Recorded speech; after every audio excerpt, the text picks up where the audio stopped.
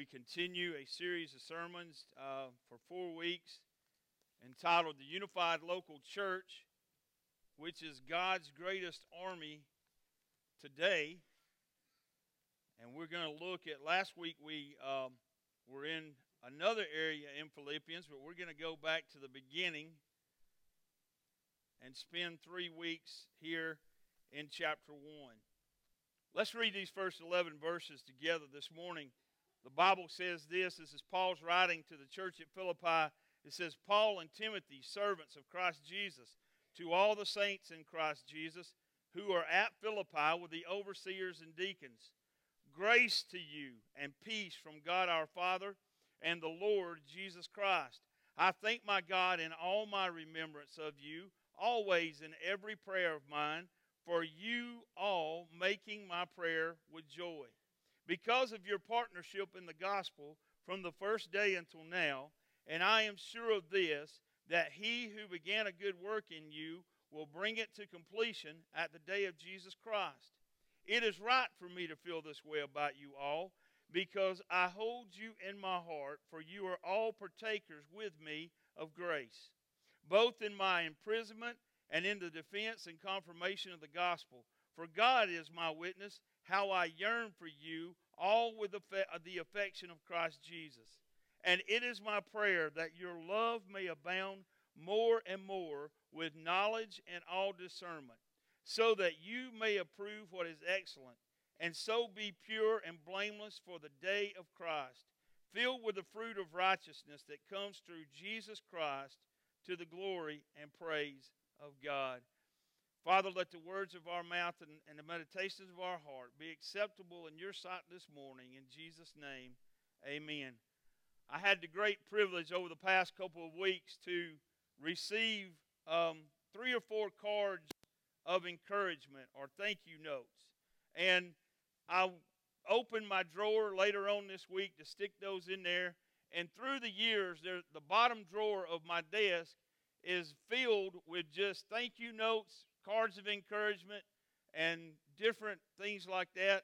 And sometimes when I'm feeling like nobody at home likes me, and nobody at church likes me, and nobody in Piedmont likes me, I'll go in my office and I'll open that drawer and I'll pull out a note from Betty Lively from 5 years ago that tell me how much she loved me and how wonderful I am. And I'll say, well, at least there's one. So sometimes it's wonderful to get those notes of encouragement or thank you notes and to feel that blessing that you get from that. And every one of us needs a note of encouragement or a call or a visit or a text sometimes. And I see this so much here in our congregation. On Wednesday evenings, there's a group of people who get here early and they sit in a room here together and they write cards and notes to people who are sick or who have had a loss in their family or who might have different difficult circumstances going on. And they send those cards to people. And so many times I get a phone call from somebody or I hear from someone and they'll tell me, I had no idea that anybody at Piedmont First Baptist even knew who I was or even knows my name, and yet I got cards from them. I go to homes and visit where there may have been a death, and while I'm there, the phone will ring, or there'll be people from our church visiting, or there'll be text messages sent to those people. I go to hospitals, and a lot of times when I get to the hospital, there are already people from our church who have been there and who have visited with those people. I went to see Jim McAllister this week in the hospital, and he had a big 1-liter Sprite there by his bed, and he was laughing.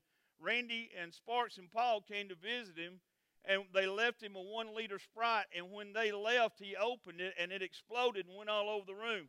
And he said he had this vision of the Harper brothers driving to Rome with this Sprite, taking turns shaking it, saying, boy, we're going to get old Jim when we leave. But it was encouraging for someone to come by and visit or someone to encourage. God here in the book of Philippians allows us to have a look at a 4-chapter note of encouragement from the Apostle Paul to the church at Philippi. Now, the main thrust of the book of Philippians is this. It is encouragement. If you're feeling down, if you're feeling low, if you don't have any joy in your life right now, pick up the book of Philippians, set it on your lap, and read it a couple of times. Take you just a few minutes to read it through. Read it over and over and understand that God has limitless joy for the believer, and He wants us to live in a place where no matter what the circumstances are, we can depend on the joy that comes from a relationship with the Lord Jesus Christ. Paul wants the Philippians to live. He tells them here in Philippians that they are a part of they have a heavenly citizenship. And he wants them to live in such a way that they feel like they are already there in heaven and they're representing heaven everywhere they are. He writes to them and he says he knows the conditions of the city of Philippi. It's a pagan place. It's a sinful place. It's a place where it's uncomfortable to be a Christian. And he says, I want you to live a life that is committed to service to God and one another. And the best way to change your surroundings is to serve God and to serve others through the Lord Jesus Christ. And last week we looked at Paul, Timothy, and Epaphroditus and how they were doing this and how they were living this out and serving. And this morning I want us to look for just a few minutes at how Paul explains to this church in Philippi how they can live and grow spiritually together. First of all, he tells them, I want you to grow in grace and I want you to grow in peace. In verse number 2, he says, grace to you and peace from God our Father and the Lord Jesus Christ. Have you ever received a benefit from joining something or from being a part of something? Have you ever got a benefit from it? I watch commercials through the week as I'm looking at television, and I see all these banks that have the commercials on there, and they all tell you how if you bank at their bank, how much better you're going to be and how much more well off you're going to be and all the services they provide and the benefits for joining their bank and giving your money to that bank or taking out a loan from that bank. Have you ever filled out a loan or an application or joined or become? Down at the bottom, there's a lot of fine print. And if you don't read that fine print real close, what it says is, by the time you are finished with this, we're going to own everything you have, and you're going to owe us service charges and fees that you have no idea about. I hope I'm not offending anybody in the banking business. Forgive me, Neil. But down there at the bottom, there's all kind of fine print. You're going to lose all kind of money because that's how they stay in business. Now, Paul is saying here, there is a benefit for living in grace with the Lord Jesus Christ, and he's saying there's no fine print to this. There are all kind of benefits for living through the grace of Jesus Christ, but there's no fine print. There's no gotcha. There's no catch-22 to this. Paul says that one of the greatest benefits is reflected in the word peace. He always associates God's grace with the word peace. Paul uses this introduction in most of his letters when he says grace and peace be to you. There's a significant order in Paul's writing. He always uses the word grace and then he uses the word peace. Now, I want to ask you a question this morning. I've got written out in the margin of my notes here. Is there any greater peace in this world than to be in right standing with God Almighty?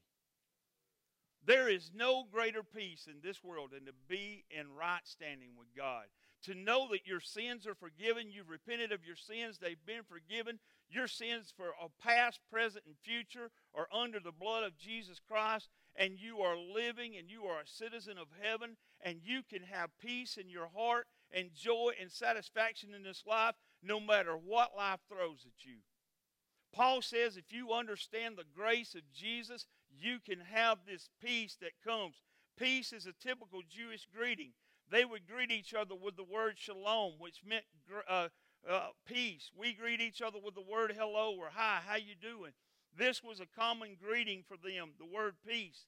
But it has such a deeper meaning for us as Christians than it did for the Jew that Paul grew up around. Now we understand when we become a Christian and we become associated with the church, we hear grace described in a lot of different ways. We'll hear grace is the unmerited favor of God. We'll hear the phrase that grace is the free gift of God. We'll use the acronym for grace, God's righteousness at Christ's expense. Grace, we need to understand that grace is the very heart. Grace is the very foundation of the Christian life. Grace is what we need to understand so that we understand the peace of God and we understand the joy of God. We have to grow and understand grace even more. We have to get a better grasp of this important word and its truth. The ramifications of God's grace to us in Christ affect every area of our life as a believer in Christ. All through the New Testament, the effects of God's grace are emphasized. The more that I understand God's grace to me, it helps me in situations as a Christian in knowing grace with other people. There have been times in my life as a Christian where I have had to extend forgiveness and grace to other individuals. There have been times in my life also where I have had to accept forgiveness and grace from other people. When I understand the grace that God has bestowed upon me, it helps me in those relationships when I receive grace or when I give grace. Because if you read the New International Version of the Bible, you'll see that 104 times in the New International Version, the word grace is used. And if it's used that many times, we need to understand what grace is all about. In fact, Jesus Christ himself is described as the very epitome and the very manifestation of God's grace that we can understand. Now, here's a definition of grace that I read this week. Grace is that which God does for mankind through his Son, which mankind cannot earn, does not deserve, and will never merit. It's there on the screen for us. That which God does for mankind through his Son, mankind cannot earn, does not deserve, and will never merit. I could never earn God's grace. On my very best day of behavior, on my very best day of extending work for other people and doing for other people, on my very best day of trying to be righteous, Isaiah says that my righteousness is as filthy rags in the presence of God. I could never attain grace through what I could do or through how I could try to earn it. I could never do that. Jesus is the only one, God the Son is the only one who could earn my grace for me by taking my place and dying for my sins and shedding his blood for my sins. I didn't deserve this grace. What I deserved was to go to a cross and be crucified in the place of Jesus. And what I deserved was death and eternal separation from God. But Jesus went and he took my place and he took what I deserved. And there's no way that I will ever merit what God has given me through this grace. No way. There's no way that I can. Continue do anything to achieve and keep this grace. God has to extend this grace and give it to me. Grace, another place where I was looking at said this: grace is the golden clasp that binds a sinful man to a righteous God. God grips me in his grace and he will not let go. The grace gives me the power and it motivates me to want to live to be like Jesus. Titus 2:11 says this: for the grace of God has appeared, bringing salvation for all people, not just us or not just people like us, but for all people who ever lived. And listen, grace brings with it a great guarantee. Grace brings with it a great guarantee. How many great guarantees do you get in this life? Do you ever, when you're in line at the store, when you've bought an appliance and they ask you, do you want to buy this extended warranty? How many of you just shake your head and say, no, I'll take my chances? Hey, I bought an extended warranty I was buying a set of tires for Bryson, and Bree said her last words to me, "These are for Bryson, so you better buy the warranty." All right? The warranty came in handy this weekend because he busted a tire. There's a guarantee there because I paid a little bit extra. They're going to replace that tire for free. Praise God. There are some guarantees in this life, but there is no greater guarantee than this. God's love, when we have grace, it is a guarantee of God's love and provision for anything we're going to face in this life.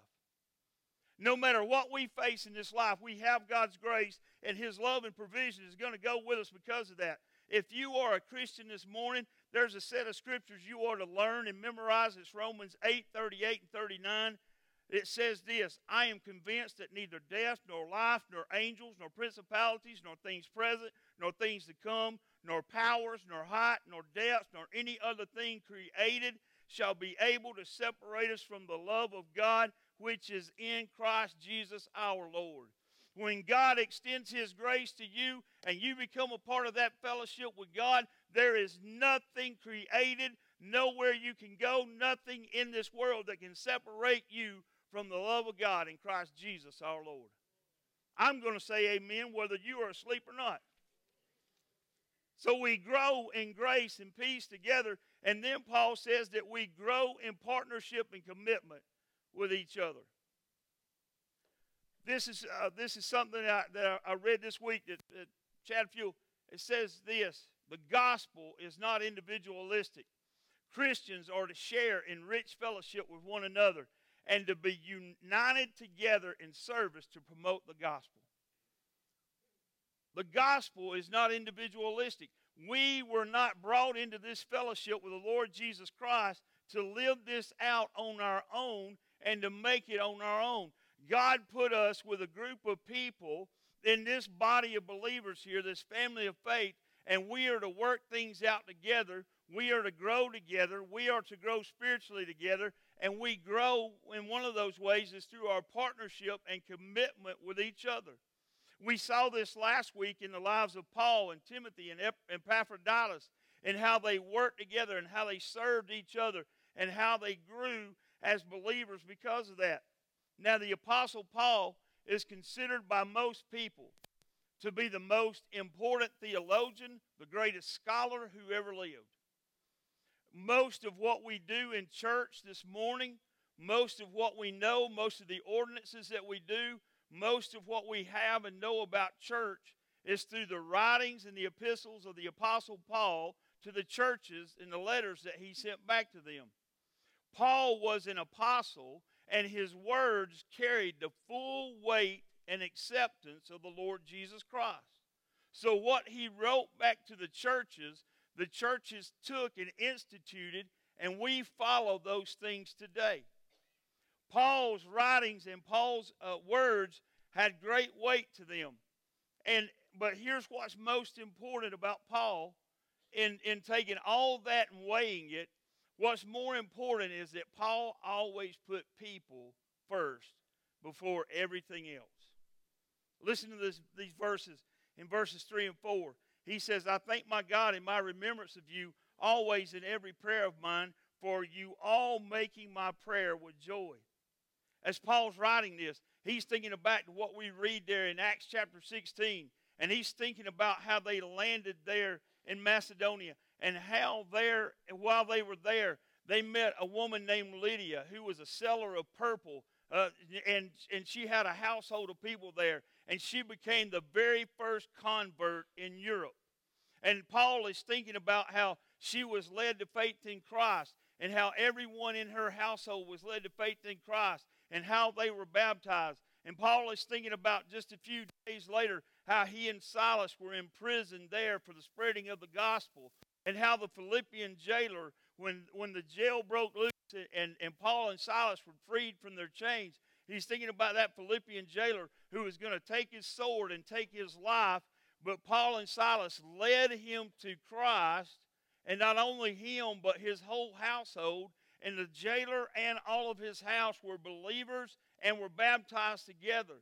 And as Paul's writing about this, he's thinking about the partnership that he made with these people and how a church grew out of that partnership and how it began to flourish, and many people there in that city became Christians because of it. He's thinking about the people there.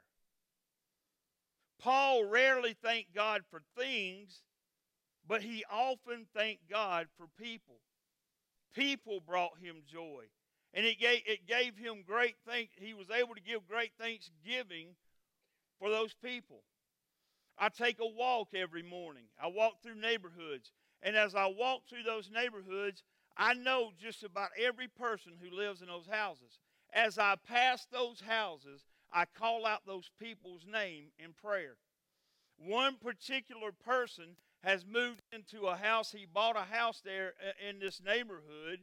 And as I walked by his house, I prayed specifically the other morning. I said, Lord, I want you to bless this man. I want you to give me opportunity sometime to witness to him and to be able to sit down with him and to talk about his belief and his faith. Later on, I think this was on Thursday, later on that afternoon, Bree got a text from this individual that said, hey, Bree, can you get Michael to call me? I need to talk to him. Hand to God. God answered my prayer. This man sent Bree a text message. Bree said, get in touch with him. I got in touch with him, and he said, hey, buddy, I'm going to get married, and I can't think of anybody that I would rather do my wedding ceremony than you. And I said, oh, yeah, I'll do it. I'll be there, brother. I'll be there. But it opened a door for me to be able now, as I sit down with him and talk about this for months ahead of time, to be able to say, hey, brother, do you know Jesus? Do you know Jesus? Pray, people, pray. Pray every day for those things to happen. Let's be honest. Let's be honest about church life. You don't remember all the sermons I preached. Raise your hand. If you remember every sermon I ever preached, raise your hand. Oh, I'm hurt. You don't remember every Sunday school lesson that every Sunday school teacher ever taught you. But let me tell you what you remember. You remember the people, and you remember the relationships, and you remember how those people may have helped you through a difficult time because of your relationship in the Lord Jesus Christ. You remember those people being there and being a steady force in your life through prayer. You remember those people coming in and praying with you. You remember those people being a witness to you. You remember the person who may have taken time outside of their busy schedule to sit down with you and to explain to you about the grace of Jesus Christ and lead you to faith in the Lord Jesus Christ. You remember that person. You remember those things. You're not ever going to remember all the sermons and all those things, but you're going to remember the partnerships and the commitments that you have with God's people. You're going to remember the people you served and labored with. You're going to remember the people you went on mission trips with. You're going to remember the people you fixed meals with. You're going to remember those people who went with you on ministry and evangelistic visits. You're going to remember the things you did for Jesus Christ and the partnerships and the commitments that you had with other people. Those are the things that when you get to your dying days, you're not going to look back and say, boy, Brother Michael preached a sermon on what's the day, July 22nd, 2018, and it's just running through my mind right now. You're going to remember those people. And let me tell you this, there's going to be a lot of those people who are going to be there with you in those moments as you pass from this life. You're going to remember those things. Paul is thankful as he looks back. It's based on this long-standing reality because he had a partnership with those Philippians. He had a partnership in the gospel from the first day until now. Gordon Free gives a description of this partnership. He says it was a three-way bond between Paul, the Philippians, and Jesus Christ. Jesus provided the spiritual glue of the fellowship. Jesus gave that partnership the ability to look to other people's interests first. You remember last week, Paul's description of Timothy. He said Timothy is a person who looks to the interest of others before himself. They had great fellowship together there in Philippi. They were brothers and sisters in Christ, and they were committed to taking the gospel to all the Gentile world that was in their area. They were committed to sharing the gospel to anyone who would listen to them. They were committed to helping those people who were in poverty and in need. They weren't looking to their own interest, but to the interest of other people. They suffered together in the fellowship with the Lord Jesus Christ. And in giving in such a way, Paul was able to write about them in 2 Corinthians 8, 2 through 5. He said this, "For in a severe test of affliction, their abundance of joy and their extreme poverty have overflowed in a wealth of generosity on their part. For they gave according to their means, as I can testify, and beyond their means of their own accord, begging us earnestly for the favor of taking part in the relief of the saints. And this, not as we expected, but they gave themselves first to the Lord, and then by the will of God to others." Paul said he was telling the Corinthians, he's bragging on the church in Philippi to the Corinthians, and he's saying they were living in poverty, yet they took up an offering and met my needs through that offering. They were living in affliction and persecution, but they came and visited me in prison and took care of my needs. They took care of my medicine and my clothing and all the things that I needed. Someday, I hope that others can say about us here that when they were in need and when they needed the love of Jesus, that we went out into the community and we found them and we shared that with them. We know that feeling of true fellowship. Well, here we can do it by finding people to partner with in Bible study. Pam Jones is our new Disciple Life leader. The ministry that we have, the Disciple Life, the Bible study, there's two groups of women who meet here on Mondays and do Disciple Life together. Pam is now coordinating that ministry for us. And if you want to start a Bible study where you can encourage other people and you can teach other people the Bible and you can be a part of that, see Pam and she will get that material to you and teach you how to use it, and then you can lead other people and teach them how to start a group and lead, and we can have Bible studies all over Piedmont. There's the ability there for us to do that. Partner with people in prayer. Get together and pray with other people. Visit together. We have a group of ladies in the Esther Sunday School class. Never seen anything like it. They get together through the week and they go and they visit and they visit and they see people who are in need. You can do local missions together. Look around you. There's all kind of things that your Sunday school class could partner and do here locally. The Benevolence Center, the Baptist Service Center in Anniston. All these places need help all the time. Let me ask you this question. Who do you have a ministry partnership with? And if you don't have one, think about who you can have that ministry partnership with. Paul said this as he continues to encourage them. He says, "He who began a good work in you will bring it to completion at the day of Jesus Christ." Those words should motivate and mobilize us to work together for the spreading of the gospel. And then finally he says, I want you to grow in prayer and love. He said, it is my prayer that your love may abound more and more. Think about that sentence there. English teachers, think about this. Love in this sentence has no object. He says, I'm praying that your love will abound more and more. He doesn't say, I'm praying that your love for God will abound more and more.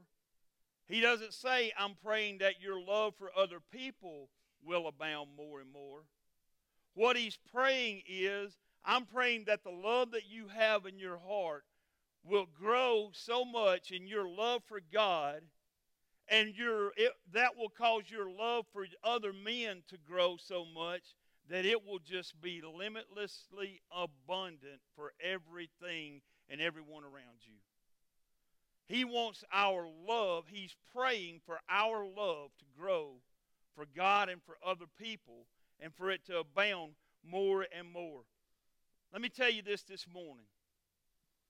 If you're at fault or if you're at odds with somebody, I want to tell you something very freeing this morning.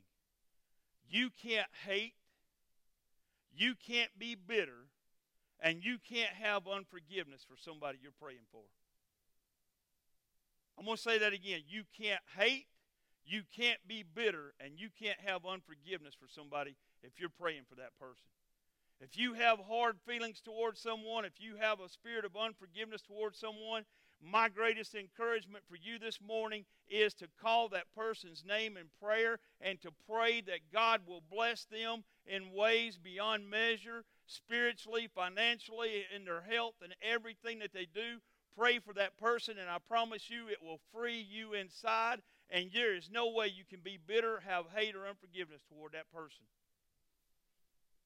Paul says this, he goes further. He says, it is my prayer that your love may abound more and more with these things, knowledge and discernment. Paul says, I want you to grow in what you know and understand about God himself. Frank Sheed said these words. It's on the screen there. It says, a virtuous man may be ignorant, but ignorance is not a virtue. It would be a strange God who could be loved better by being known less. Love of God is not the same thing as knowledge of God. Love of God is immeasurably more important than knowledge of God. But if a man loves God, knowing a little about him, he should love God more for knowing more about him. The more we know of God, the more reason we have to love him. The more we know of God, the more reason we have to love him. Do you grow in love for God? As you've gone through difficulties in life, as you've gone through hardships, or God has blessed you, does it cause you to grow more and more in love with him? I say this to Bree sometimes, and I think it aggravates her, and she doesn't really understand what I'm saying, but I love Bree a whole lot more today than I did the day she walked down the aisle and met me here in marriage. Now, when I say that, sometimes she looks at me like, well, didn't you love me completely back then? And I did love her completely back then. But we have been together now for close to 22 years, or a little bit over 22 years, and we love each other more today than we did the day that we met here in marriage. Why? Because we have spent that time together. We know each other more.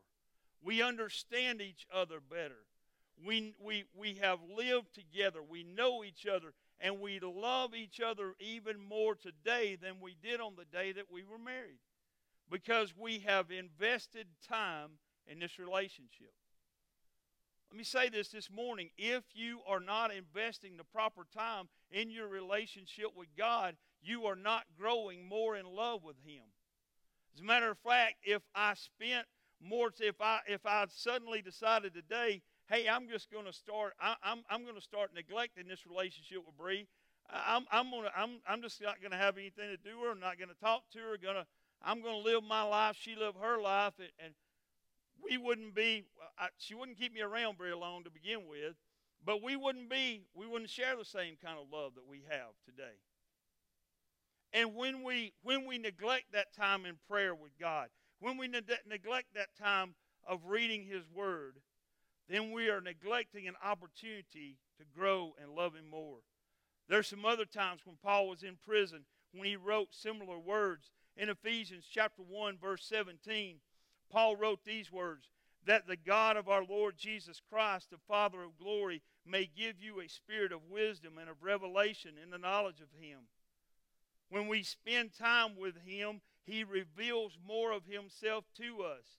And then he wrote to the church at Colossae in Colossians 1, 9 and 10, he said, and so from the day we heard, we have not ceased to pray for you, asking that you may be filled with the knowledge of his will in all spiritual wisdom and understanding, so as to walk in a manner worthy of the Lord, fully pleasing to him, bearing fruit in every good work and increasing in the knowledge of God. We should never stop desiring to learn more about God. And the more that we desire to learn the more about God, the more our love for Him grows. And the more our love for God grows, the more intensely He pours that love out for the people around us. Let me tell you this, a superficial love for God is a sure sign of a superficial knowledge of God. And this is absolutely why we have to give priority to being gathered here in worship. And we have to give priority to spending time with our Bibles and our hearts open to God. This is why every day we have to open God's Word and examine the Scriptures. I had a friend of mine tell me just in the past couple of weeks that in the next few weeks he will have completed reading the Bible completely through for the 4th time. I want to tell you something this morning. That is a great monumental thing for a believer, because I want to be honest with you this morning. Most preachers that I know have not read the Bible through 4 times. I'm being honest with you.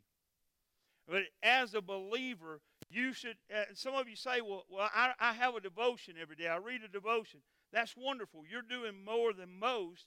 But until you begin every day to open God's Word, put it on your lap, and ask the Holy Spirit, help me to understand what I'm reading, you're not going to grow properly in your knowledge of God. Ask yourself this question. How many hours did I spend this week watching television? How many hours this week did I spend on social media?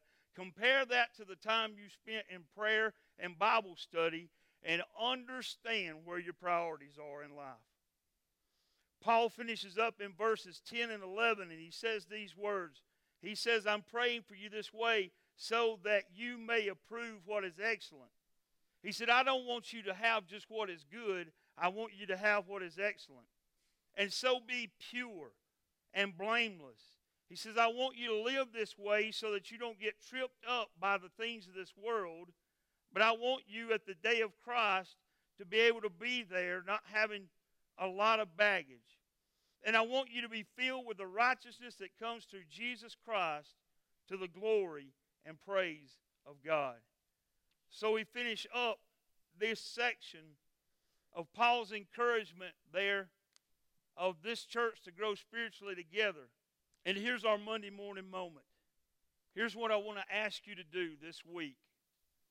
I want you to say, I will commit to partner with at least one other person to pray for the spiritual unity of Piedmont First Baptist Church. That's what I want you to commit to this week. To partner with at least one other person to pray for the spiritual unity of Piedmont First Baptist Church. Because what Paul is saying here to this church at Philippi, you've done a great job there where you are with each other, but there's a great world outside of you that needs to be reached for Jesus. And the more unified you become spiritually together, the greater the opportunity is for you to reach those around you. A.T. Pierson said this. He said, there has never been a spiritual awakening in any country or locality that did not begin in united prayer. If you're praying for revival, pray together for that revival. I want to close this way. I want to challenge you this week. I want you to get someone on your mind or some people on your mind. Maybe you meet with people every week. Maybe you're a part of one of these D-Life groups that meet.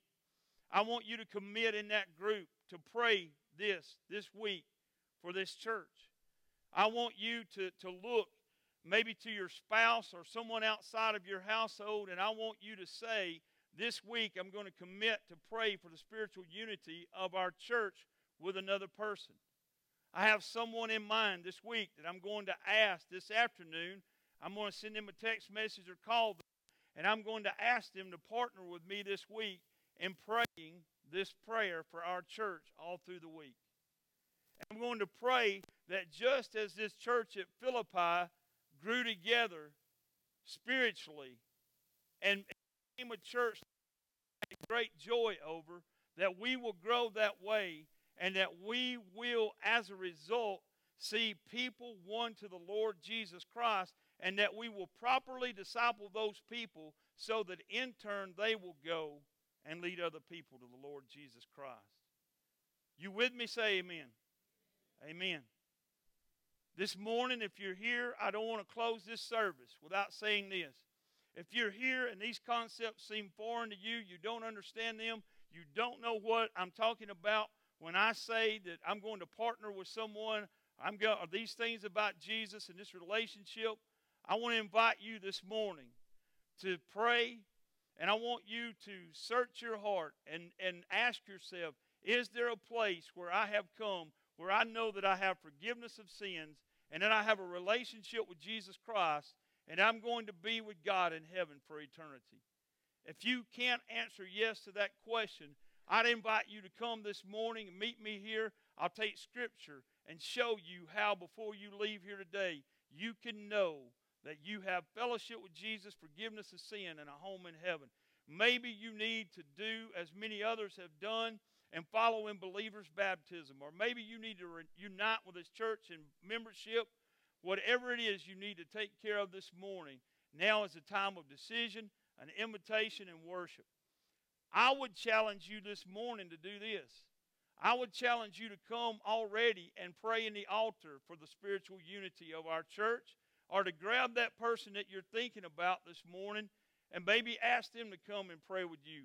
Whatever it is you need to do this morning, as Rhonda comes to lead us during this time, I want you to take it seriously and do business with God. Would you stand? Father, thank you for the opportunity to be here, the time that we have together.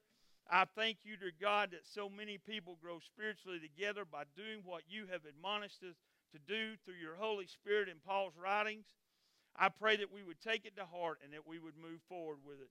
Father, I pray and I ask you to bless this time, your Holy Spirit to move in this place, and that Jesus Christ be the focus of everything we do from now until we leave and when we go home. In Jesus' name, amen. Would you respond?